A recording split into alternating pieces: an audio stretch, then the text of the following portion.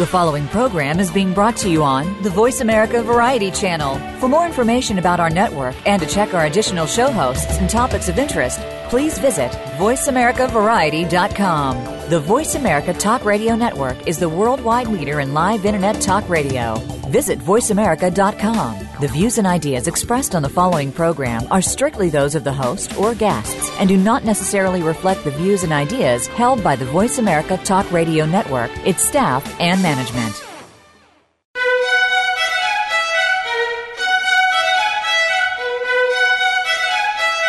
Welcome to Museum Life with Carol Bossert.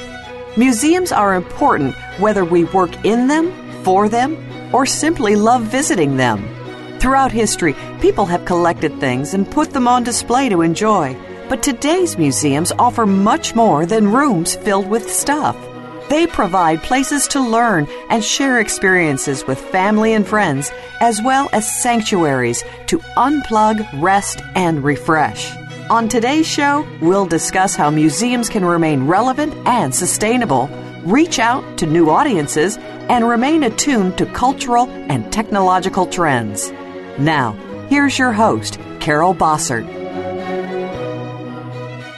Welcome. This is Carol Bossert. You're listening to Museum Life, and I have a great guest for us today. Many of you know her. She's well known in the UK and in the Twitter universe, I guess. She has been involved in culture, digital, publishing, wearables, and all sorts of tech sectors. She truly is a driving force behind the acclaimed and world trending campaigns, including at Museum Selfie, at Ask a Curator, and Museum Week and Love Theater. I am talking, of course, about Mar Dixon. And I am looking forward to having this great opportunity to bring Mar to all of you today. So without further ado, Mar, welcome to the show. Hi, and thank you very much. Great intro.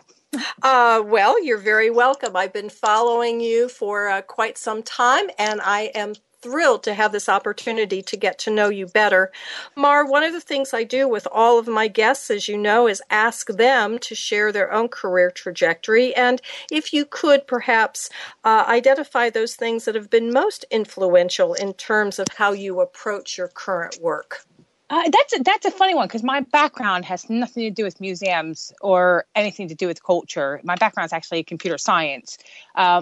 But growing up with this big family, we didn't really go to museums unless it was a educational trip. And then when I moved to the UK and I had my daughter, and a lot of the museums here are free, and I started taking my daughter Charlotte to these museums, and it kept going, how come other parents aren't doing this, or why aren't other families here? And then I started seeing why not. Like the stroller didn't fit in some of the doors, and there's no place to actually change her if it needed to be done. She's 13 years old, so you're going back 12, 13 years with this. So I just started kind of sharing and blogging about it because I was always on like message boards and bulletin boards and things like that. And then social media happened, and I just transitioned over to social media, and it just kind of exploded, to be quite honest with you. I don't think I do anything different. I think I just overshare. Well, I think that's fabulous. I mean, certainly don't be apologetic. Many of us have come to the museum field from far afield. I was trained as a biologist and came through that door, as I like to say. I was a scientist by training and curator by accident. But yes.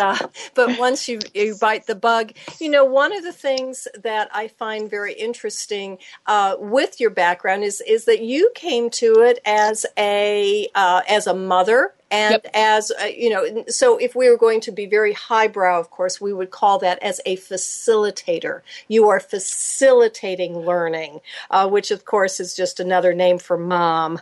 Yeah. Well, I will say that kind of does crack me up because I've always said I never actually taught Charlotte anything. If anything, she has taught me things because I've always just felt, I was brought up this way where exposure was half the battle. And just letting people know that they are allowed to go into these places and, you don't have to, wear a suit or a dress to go there, makes such a difference. And for me and for Charlotte, it was just like, okay, let's make a game of this and see, if there's one thing in this room that we like. If not, we'll go to the next room. And, sometimes we didn't like anything, and we just liked the cake, and that was fine. And it was just that allowance and that permission, which I said, I was kind of brought up with that mentality of like, it's up to you. You are allowed to have your own opinion on this, and don't let somebody make you feel intimidated if you don't look at art long enough. And like I said, now Charlotte kind of teaches me things on how I'm doing, when we go to museums. And then the interesting thing now is, now that she's 13 and we don't really go to museums as much together, the dialogue that we might have together kind of makes me realize that, yes, she actually did pick stuff up along the way, which is kind of cool. That's interesting. Can you share one of the things that you've learned from her now? Well, it's just like when she's at school now and she's learning things and, about history or even in art classes, and the dialogue that she'll have either with the teacher or she'll come back and tell us, you just know that it was that background knowledge that she had from a visit event, from a prior visit that kind of stood out, and nothing like earth shattering, but it does make you realize that it's these little steps that make the bigger steps easier for when they get older. Oh, I agree with you completely. I think that that's one of the challenges that we have in defending or defining the sort of the museum effect, is that it not only can it be subtle, but it pops up in the strangest places. Mar, I have to ask you this just so that that we ground things a little bit. Of course, Museum Live has an international audience, but there are quite a number of listeners from the United States, and you are in the UK, as many of my guests are. What is the policy now, if there is one, for, say, school groups to visit museums? I know in this country it has become very, very challenging because of so many cuts to funding and buses and things. I was just wondering if you've had similar experience. Well, keep in mind, I don't work for a museum, so I'm talking about my own experience here. And when you're in a city such as London, Manchester, or Birmingham here in the UK, it's a little bit easier to have a school go to a museum, especially since lots of them are free.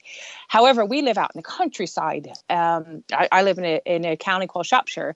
And for my daughter to attend a museum, the nearest one, you have to take a bus to. So already I'm at £15. So every student has to pay £15, even if it's a free museum that they're going to. Not a lot of parents can afford that.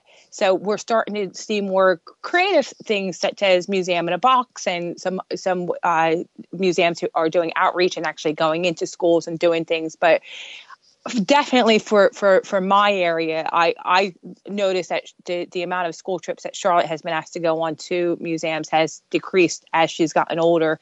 But that's been across the board for every age group.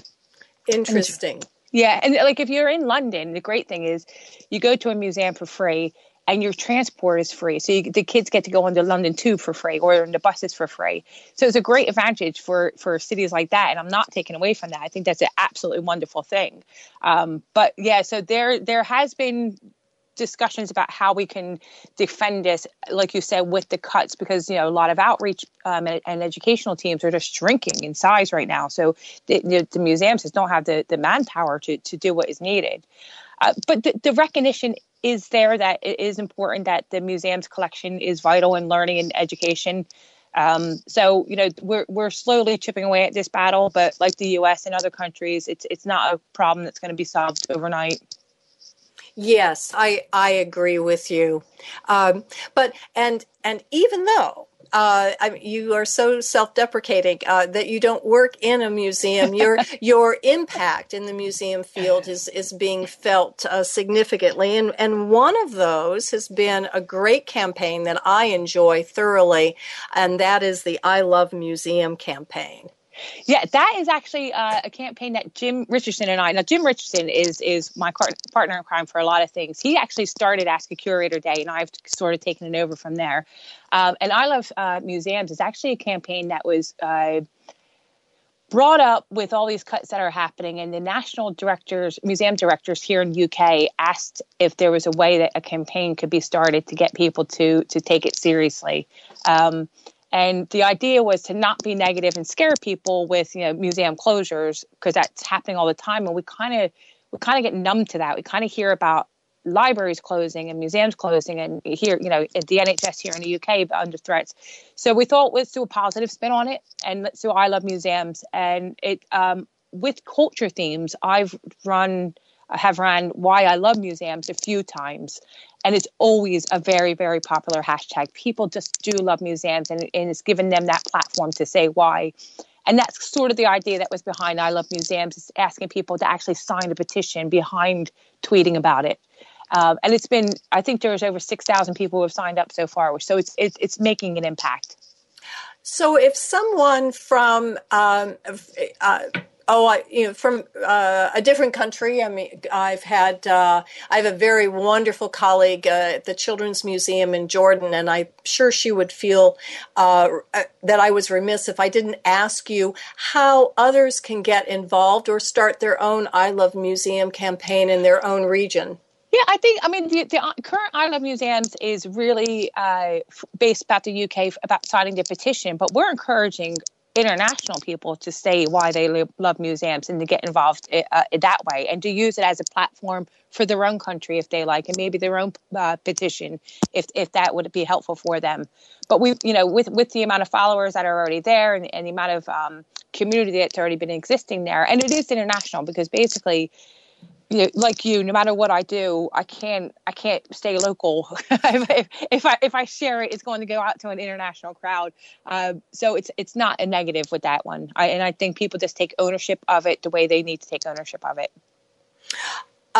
Great. So I would recommend that everyone look for hashtag I Love Museum and see just the wonderful and heartfelt petitions and drawings and stories that are going along on that wonderful project. I think we do need to harness it and share it with our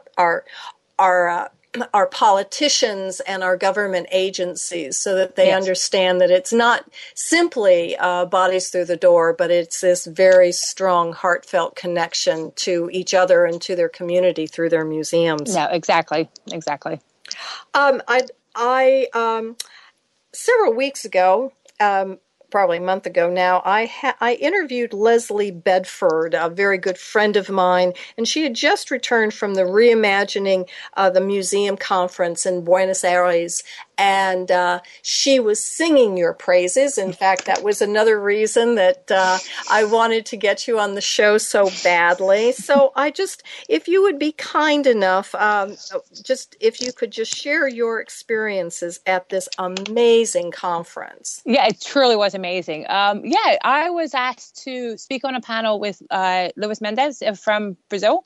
I was talking about audience engagement, and like I said, it was on a panel with 4 other people, and Rob Stein was another person who was on the panel. And I was also asked if I would help run a mini museum camp there, so a little unconference within the conference, and help them build a manifesto for the conference itself. And it was really eye-opening and inspiring, and some of the issues were the same that you hear internationally, but meeting the people and seeing the work that's being done was really, really inspiring. Can you give a specific example? There are people who, when we talk here about doing stuff with no resources, we sort of mean we have a low budget. Or we have a minimal budget, and some of the speakers were talking about having absolutely no resources and using their own money to do things. There's a museum who's trying to do the stories about the revolutions that are happening there, and getting the stories and going out and talking to people who have been involved in the. It seems to be like in Argentina and Brazil, because I was in both countries at the time, there seems to be an oppression of the politics is just beating them down so much, but they still get back up. They always get back up, no matter what's going on. As citizens of that country, they try to fight back, and it was heartfelt to hear some of the stories that they were referring to with that one. I can't remember exactly specifics of it, but there was like 2 or 3 people who we were talking to, and you can see, you just want to grab their energy and just say, just go with it. Let me know how I can help you even more. And throughout the process of the conference, it was interesting to hear, because I ran on conferences, I guess, in 7 countries now. And it did seem very much like, every time you had a discussion with somebody, it would be like, oh, well, my manager would say no. And my question is always, but have you actually asked? No, because they're going to say no. And you just keep going around in circles with this. And so it was like trying to get their energy and their confidence up to make some changes that, that won't cost anything, but, will help engage with the public a little bit more. But because of the lack of jobs and threat that they're under, they're afraid to try anything. So they're running into that dangerous pitfall of, because they're not trying anything, they're going to be old and nobody's going to go to them anyway. So yeah, it was lots of little conversations, and the manifesto kind of pulled out some of these things also. Well, I want to get into the manifesto if you don't mind, but before we do, so that I don't cut that short, we're going to break just probably a minute early, and when we come back, more with Mar Dixon. As you can tell, this is a force to be reckoned with in the museum world, and we are all benefiting from her energy. So please stay tuned. There's so much more to talk about. This is Carol Bossert for Museum Life. We will be back in a moment.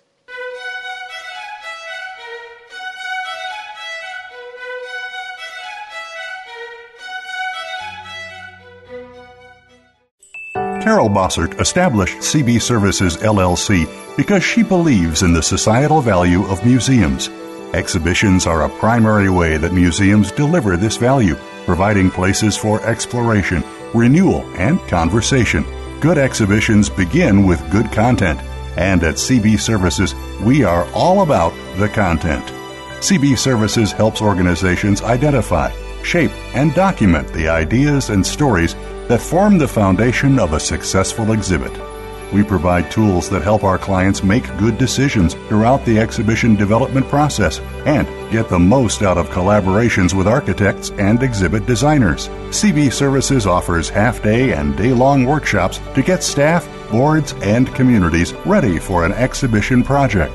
Call today to schedule a workshop. CB Services also offers a 1-hour free consultation to organizations, no matter where they are in the exhibition development process. Visit carolbossertservices.com. Reach out to Carol through Twitter or LinkedIn, or call her directly at 240-432-7712. Do you love to travel?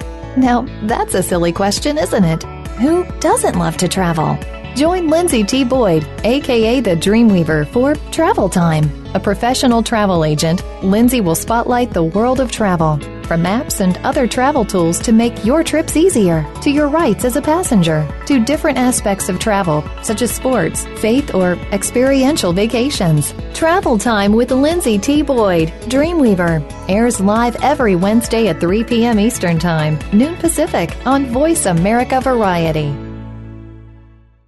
Want an insider's pass to everything that goes on in Hollywood? Join Summer Helene every week for Behind the Scenes. Summer Helene is known as the Duchess of Hollywood because she knows the insiders, legends, and celebs, and brings the stories, the gossip, and the backstage scoop. It's the real Hollywood, though, so this program is for adults only. Behind the Scenes can be heard live every Friday at 4 p.m. Pacific Time and 7 p.m. Eastern Time on the Voice America Variety Channel.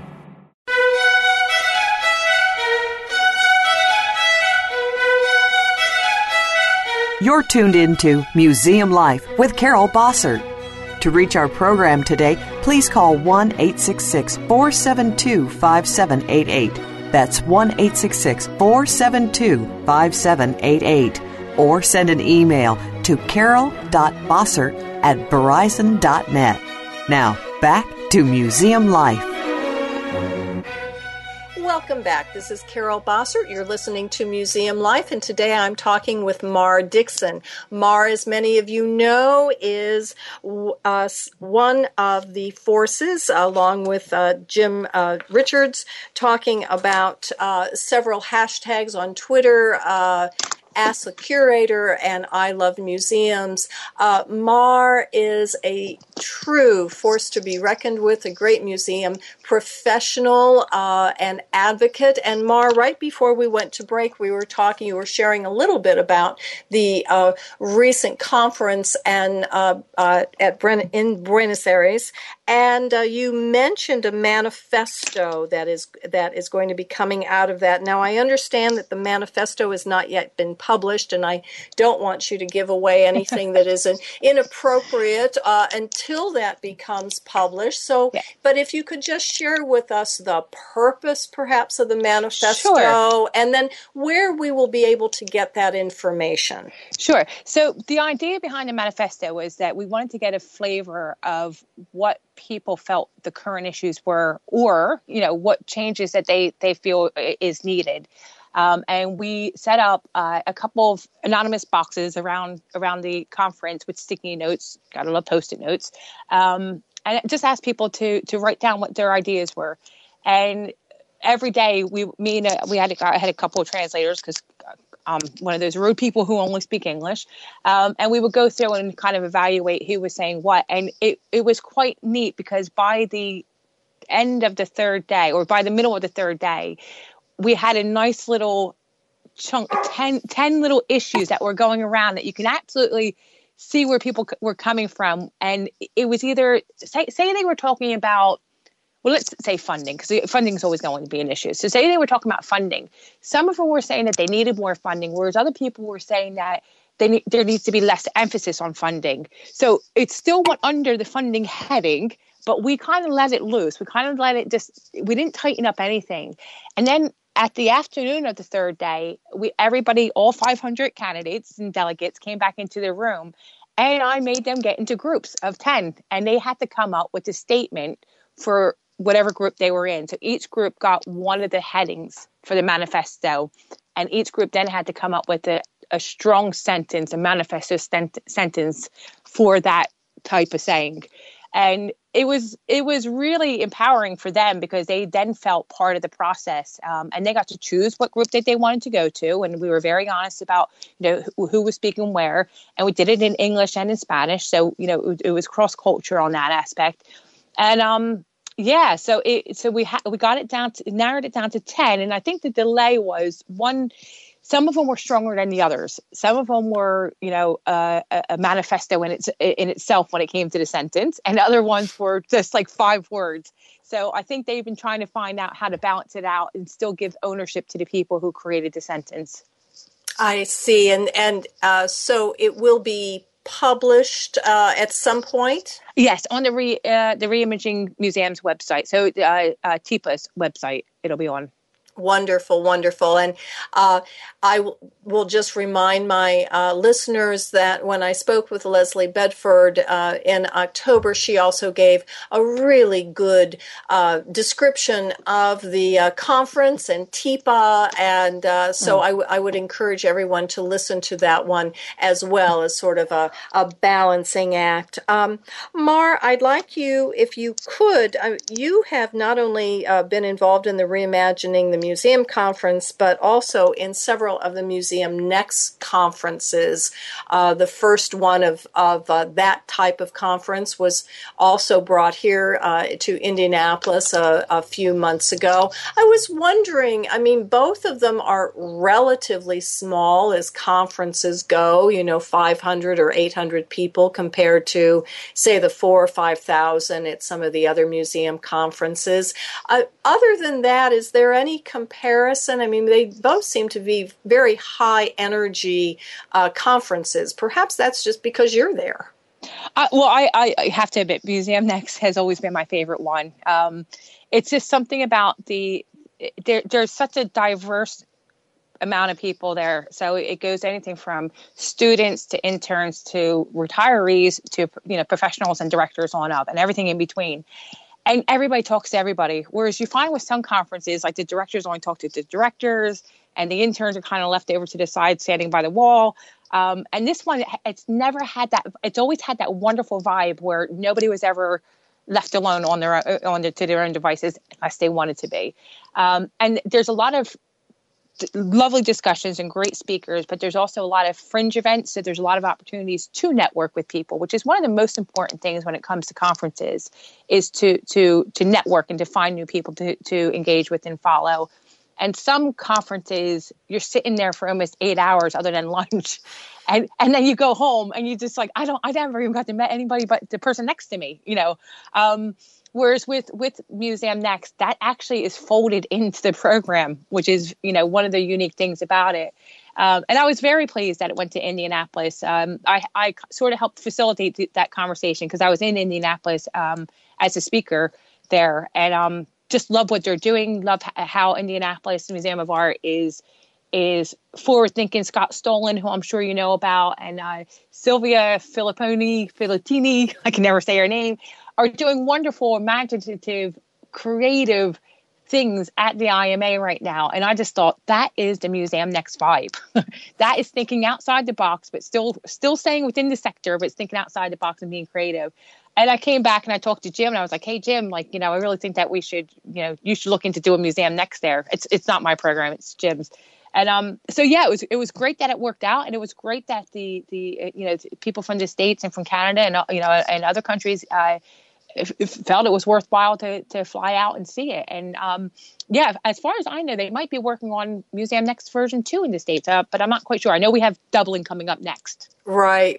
Yes, I had Jim on the program a while ago, and he was, he was hedging his bets about doing another one in the U.S., but he was hopeful, and certainly we're hoping that Museum Next will come back to this side of the pond, as they say. Yeah.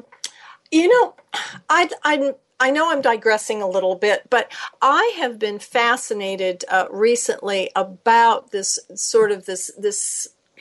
phenomenon we have as adult learners.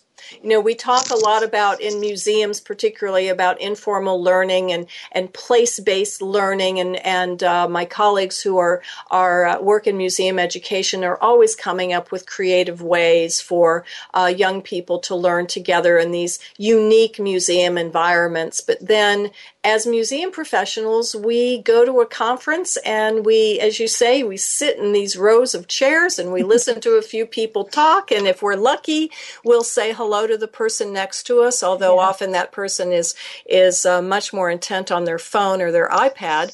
I'm wondering, you've talked a little bit about the importance of networking, but in looking at this sort of adult learning environments, what would be, if you could create the perfect adult learning environments with under the umbrella of conference, what would be some of the things that you'd like to see? So not conference related, but one thing that we've done here, and it's sort of related to drinking about museums, but here in the UK we call it Drink Sting. And the reason we don't call it drinking about museums is because it is with tech people and museum people and publishing people.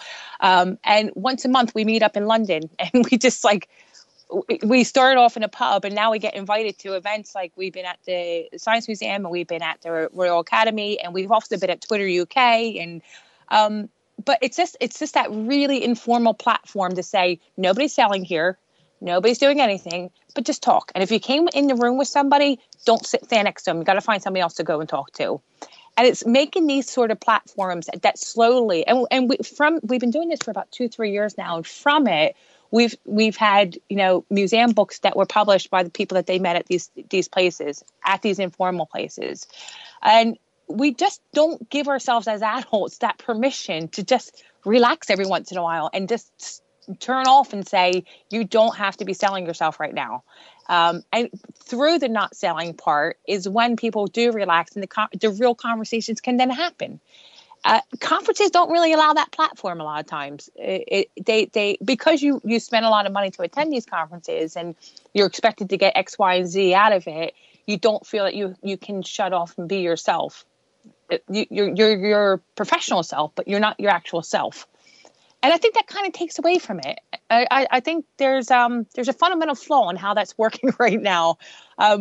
Luckily, I don't really care about the professionalism of it. So my ambition's never really there. So I can go up and talk to anybody, and I'll kind of get the conversation going, which makes it a lot easier for the people who are in the room at that point.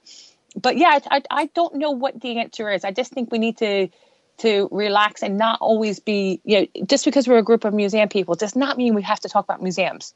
Let's talk about how socks go missing in the laundry, or talk about the stuff that everybody's talking about and get back to being human. And then the other stuff will happen organically. And that's just not happening. That's a very interesting way of putting it. I've often thought that it was just because we were sitting in chairs and wearing really uncomfortable clothing, the clothing that you have to wear for the conference. But yeah. What I'm hearing you say is that there has.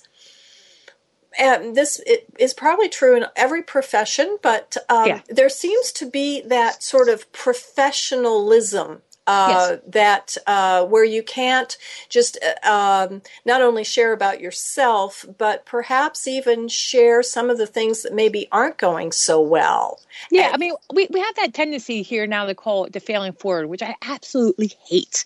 Absolutely can't stand that wording of failing forward. I think it's just sharing the stuff that didn't work for you, but it might work for somebody in Ohio. And that's what the ignorance of the word failure is to me.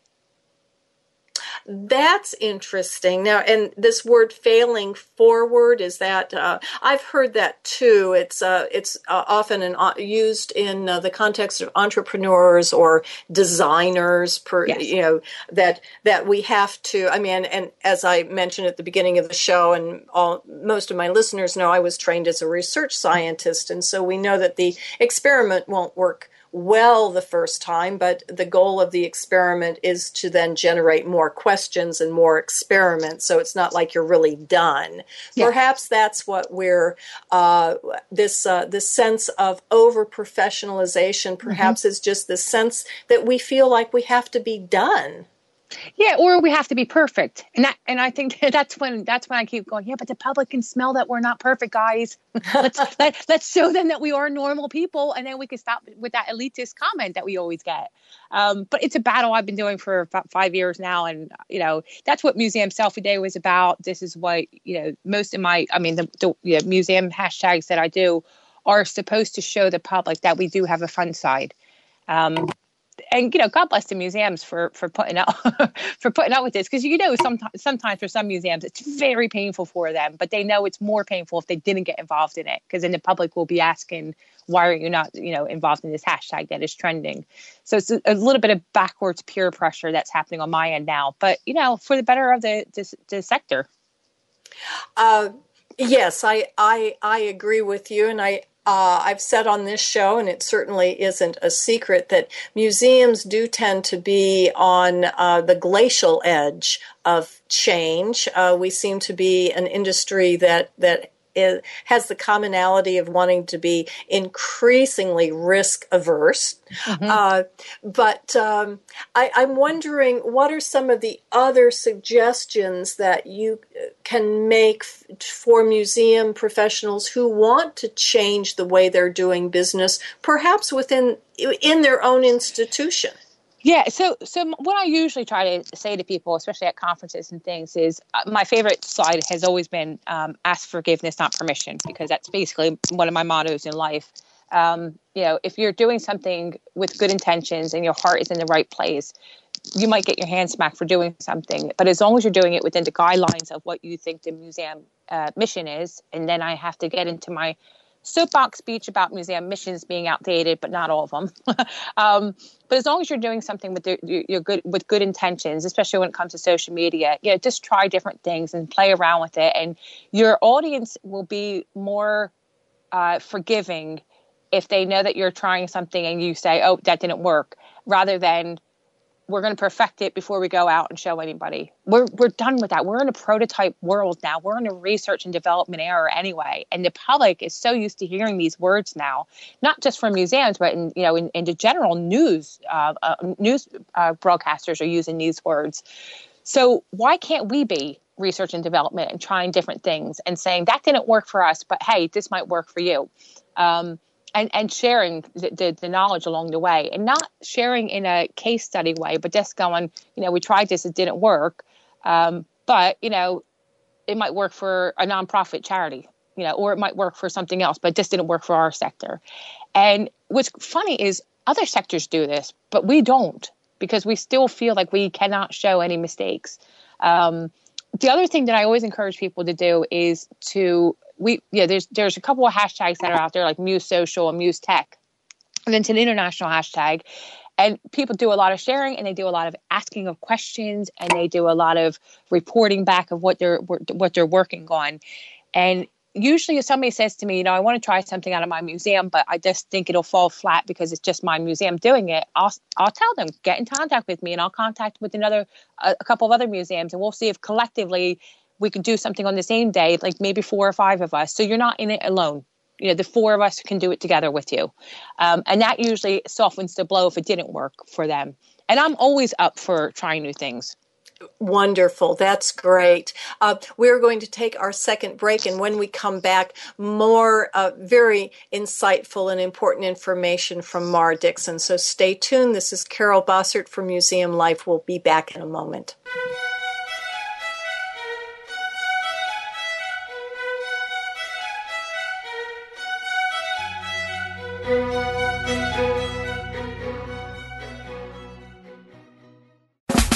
Are you a business innovator, or are you just sitting on the sidelines? Tune in every week for Coffee Break with Game Changers, presented by SAP. Host Bonnie D. Graham talks to a cross-section of the movers and shakers who are leading by example. They will share best practices and innovative ideas to keep you thinking and moving along with the best. Join us for Coffee Break with Game Changers, presented by SAP, Wednesday mornings at 11 a.m. Eastern Time, 8 a.m. Pacific Time on the Voice America Business Channel. Carol Bossert established CB Services, LLC, because she believes in the societal value of museums. Exhibitions are a primary way that museums deliver this value, providing places for exploration, renewal, and conversation. Good exhibitions begin with good content, and at CB Services, we are all about the content. CB Services helps organizations identify, shape, and document the ideas and stories that form the foundation of a successful exhibit. We provide tools that help our clients make good decisions throughout the exhibition development process and get the most out of collaborations with architects and exhibit designers. CB Services offers half-day and day-long workshops to get staff, boards, and communities ready for an exhibition project. Call today to schedule a workshop. CB Services also offers a 1-hour free consultation to organizations no matter where they are in the exhibition development process. Visit carolbossertservices.com. Reach out to Carol through Twitter or LinkedIn, or call her directly at 240-432-7712.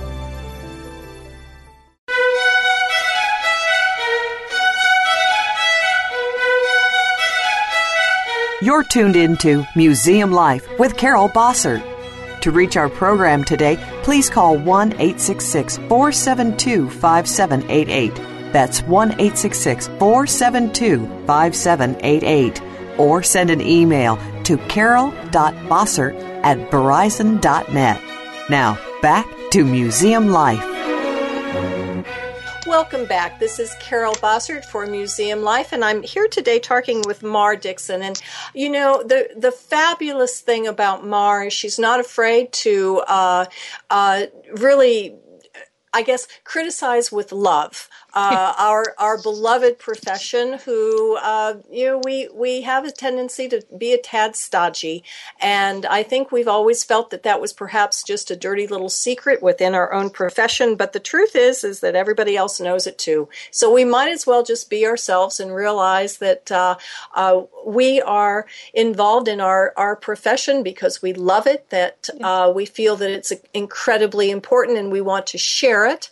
And that means we need to be breaking down our barriers a little bit. And before we went on break, Mar was sharing with us some of the ways that we can begin to do that. Mar, did you want to talk about the 52 museum project? Yeah, sure. That's one of the latest one. I mean, there's a few things happening right now. We have, Museum Selfie Day is back for January 20th. Sorry. So that's been gearing up. And then a friend of mine does something called 52 Quilters. And it's basically on Instagram once a week, a new person who quilts takes over the account. And I was listening to him. I'm like, that's a really good idea. And I just woke up the next morning, created the account for 52 museums and did a sign-up sheet. And we had 72 museums in 12 countries sign up. And essentially the idea is every week, a new museum is going to take over the account. And it's going to be international. And the idea is that people who aren't taking over the account that week will support the person who is taking over, and they can talk about their collection, or they can talk about things that are happening in their community, which is what, we're really encouraging. Places like Andy Warhol Museum contacted me and said, we want to do this with 4 other museums in Pittsburgh. Fantastic. Great. Not, so for 1 week, it'll be really Pittsburgh intense. And yeah, so it's the list sort of went out today. The draft email sort of went out today to everybody. And it's been wonderful because certain dates, I couldn't give everybody their first date, obviously. And, they contacted me and said, can I swap dates with so-and-so? And I'm like, go ask them. And they did it off their own back. And I just said, get back to me so I know who has the account that week. But already through the emails tonight, it's been like Italy has been talking to the United States museums and, university museums talking to archaeological museum and seeing if they can pair up. And so it's hopefully the idea is for a year long on Instagram, museums will have a platform to highlight stuff. Not that they can't do it without this account, but the fact that it'll be not their own account. So it won't be the Natural History Museum's account. It won't be the V&A account. It'll be this special account where they can have a little bit more freedom to play and see what the public is asking them. That is a fabulous idea, and I think underscores your recommendations for pairing with other organizations, and certainly provides a sense of scale. There are many, many museums that have Instagram accounts and are using that as a way to connect on social media. But I dare say with all of these museums connecting and collaborating on this one project, there will be even greater buzz and infiltration. No, exactly. And also the audience, everybody's audience, because what will happen is the Natural History Museum or the Herschel Museum, Smithsonian Museum will say, we're taking over this account this week. And then the next week, those people have that person's audience already, and then they build on their own audience. So by the end of the year, it's going to be quite a massive production. And I still don't know if we're going to go for plan 2. I'm already being asked about year 2, and I keep saying, can we start year 1? Just let's get to January, and then we might be able to discuss this. But it's been really exciting, and Instagram's fully aware of it, so they might be able to support us a bit on this also. And it'll also be running on Twitter. Also, I'll emphasize both of those. The 2 accounts will be synonymous. I guess some people might decide to, whatever they Instagram will go directly to Twitter, and other people might try Twitter first and then Instagram. But yeah, the idea is that, hopefully over the 52 weeks, we get more collaboration, more museums talking to each other. Maybe some museum who doesn't have Instagram will sign up because they saw a collection that's like theirs, and the conversation can continue after the week is over. And what's so wonderful about this as well is that the size of the museum doesn't matter. Absolutely not. It was very, very conscious of me when I was going through the list, because we do have a waiting list, that I did not just put the unknowns on the waiting list. I made sure that, very small collections, and one I believe is a volunteer group with a 1-room collection has a week also. And that to me is so important, that everybody recognizes that on social media, the voice is the same.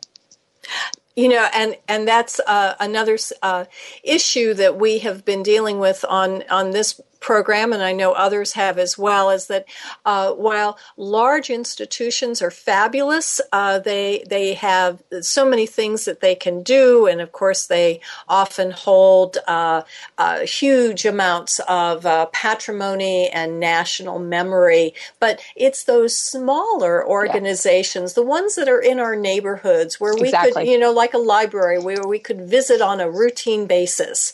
Those are the ones that I think really can make an impression, and of course can do riskier things. They sort of fly under the radar. I feel bad for nationals because they are under the microscope, whereas with the smaller ones and medium ones, nobody's really watching them. So they can be a little bit more ambitious in things that they're trying.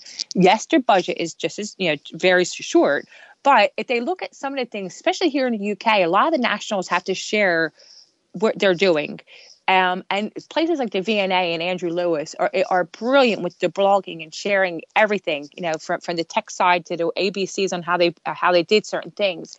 And they make it in a way where it's scalable for a medium and smaller one to try it on their own budget.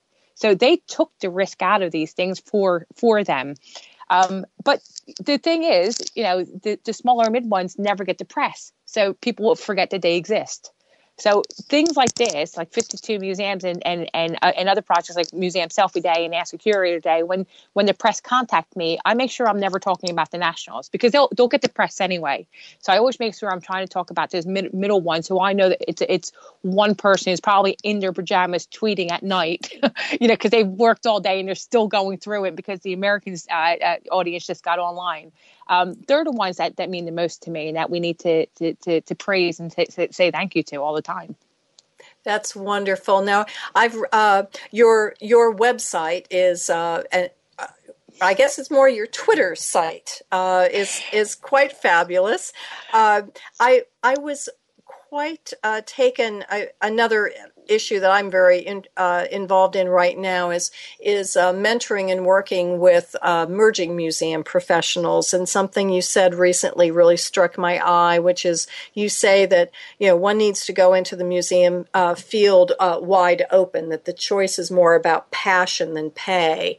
And on the one hand, I think that is true, and we can't deny it. On the other hand, I feel that we, as museum workers, need to try to be a little advocate a little better about having living wages. If we don't, we're never going to be able to attract the diversity of audience, and we will continue to be a small privileged elite that's able to live on nothing.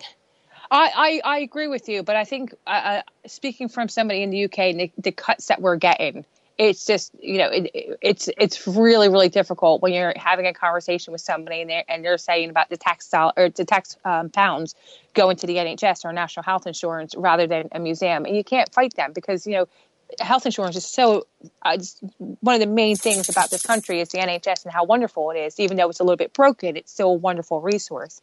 So when we're talking about that here, it's a different conversation than if I was in the States. So this is what you have to remember. Although I'm American, I've been here for 15 years. I tend to speak of things that I'm seeing when I'm here. That is a point well taken. To me, it's unfortunate that we have gotten into situations where we have to be making these sort of draconian either or choices. Absolutely, and I usually try to avoid those conversations. But if somebody says to me, "Do you want my grandmom to go into a nursing home or go to a museum?" It's like that's like an unfair comment, but I can see where they're coming from, especially because our taxes work differently here. Basically in the States, there's 50 different countries, because every state has its own tax system. So it's hard to say what the one solution is going to be there unless it's going to be a federal amendment to how that can work. And I don't feel comfortable talking about that because I don't know what the situation is. Sure. No, understandable. And it's probably, it is a broader discussion about funding and support, and of course we run into it all the time when we talk about the challenges of making institutions free admission. And many several of my guests on my show have talked about different options, and I think the safe thing to say is that there is no one answer. There isn't, and I think that kind of frustrates me a little bit. It's like even when we're talking about people trying different things, there is no one answer. You just got to take that part of the answer that is relevant to you and run with it. So if an admission fee is relevant to you, then you have to talk to your community and find out what that fee should be set at. If you can get away with it being free because you have a philanthropist who's helping you out, or you have some kind of funding that can help you out, then that's great too. But don't assume that that's the one solution. That's why, when we see, newspaper articles in the New York Times and things like that, it just frustrates me because it's not for everybody. Like, they might be talking about, say, one museum. They was talking about the IMA again, who went from free to charging, and you have Dallas who went from charging to free. But is that going to work in Boston? Will that work in Hawaii? Do they forget that there's 50 states when they're talking about these one solutions? And it just, So, and I do tend to do really well with keeping my mouth shut on it, but it's clearly not when I'm on the radio with you. No, and I don't mean to get you in trouble. Certainly, I can do that, well enough on my own, or I don't need you to get me in trouble. But seriously, you bring up another point, and that is that we as a field don't do a particularly good job in communicating our messages to the press. And so you have articles, well-written and well-intentioned articles written in the Times or the LA Times or the Boston Globe, and they seem to create these things that are monoliths, or don't get deep enough into the project, or they talk only about the architecture and forget about some of the community activities. How would you advise museums or individuals to try to get their word out a little bit better? See, you're going to get me in trouble again. It's well known that I have an issue with press and marketing sitting where social media is, because it's two different types of voices. And I think I don't think it's the press and marketing fault, but what I do think is people aren't listening to the community, which has the wonderful stories about why they're actually going to these museums and what they love about it. They might grab a quote off of a person who's visiting, but they're actually not listening to what they're actually saying that was the engaging part of it, because the press people already sort of had their script done. So when it comes to these articles that are being written, they usually tend to do a lot of research on these articles. I mean, I get interviewed a lot, and I'll talk for 40 minutes and they'll use one line and then spell my name wrong. So, I don't think there's any way about it other than word of mouth and getting your local community to start talking about you and work it that way. I mean, that's sort of how I got into the press, was because all the museums are talking about these hashtags. They had to figure out who was starting them. They didn't come to me first. They came to the people that they were listening to. So that's probably the one of the things I say to small and medium museums is to get your community to start becoming your advocate, to make sure that they're shouting it loud enough to where the local press can't ignore it. Yeah, and that, I think, underscores another, certainly, I think, another point, and you certainly are an advocate of this as well, is that by being honest and open, using social media not to perhaps market the hours that you're open or the services you provide, but to actually create conversations and create a community, then perhaps will break down those impressions, sort of the caricature, perhaps, the stereotypes of the museum. I usually say to people, if we're talking about social media, if I could find your information on your website, do not tweet or Instagram it, because I can get to your website. I can Google you, right? So I want the information about the behind the scenes stuff, the storytelling about these objects and what cake is in the cafe today. I do not want your opening and closing times. I do not want to know what event is on unless I ask you. And that's the social aspect that people totally forget with social media. Is if I want to know what events are on today, I will tweet you and say, hey, what's on today? I'm going to visit. But as long as your web address is listed, but 10 to 1, I'm going to Google you first. So I'm going to come through Google anyway. So your social media should be about that social things, unless you're doing really cool things like the Science Museum has the thing tomorrow night principle about the guy. Oh God, I can't remember his name. The astronaut who's going on the ISS tomorrow night. That's pretty cool. And they're opening up late and we're having a big thing. Yes, shout about that. That's not marketing. That is like sharing that there's a cool event happening. And there's that time. And I always say to people, when you're about to write a tweet out, 1, would your mom understand it? 2, would she care? If your own mother wouldn't, then probably it's not going to go well. Well, that's a wonderful piece of advice. And with that, we're going to close the show. Mar, it has been fabulous talking with you. I'm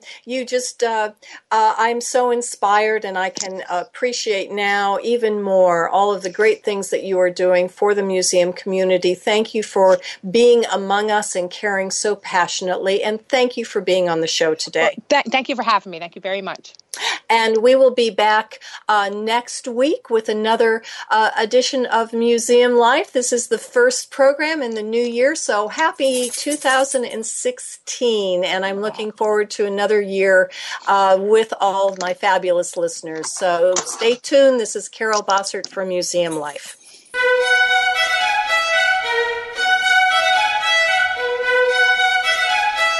Thank you for tuning in this week to Museum Life. Please join your host, Carol Bossert, again next Friday at 10 a.m. Eastern Time, 7 a.m. Pacific Time on the Voice America Variety Channel. What museum issue is on your mind? Tell Carol at carol.bossert@verizon.net.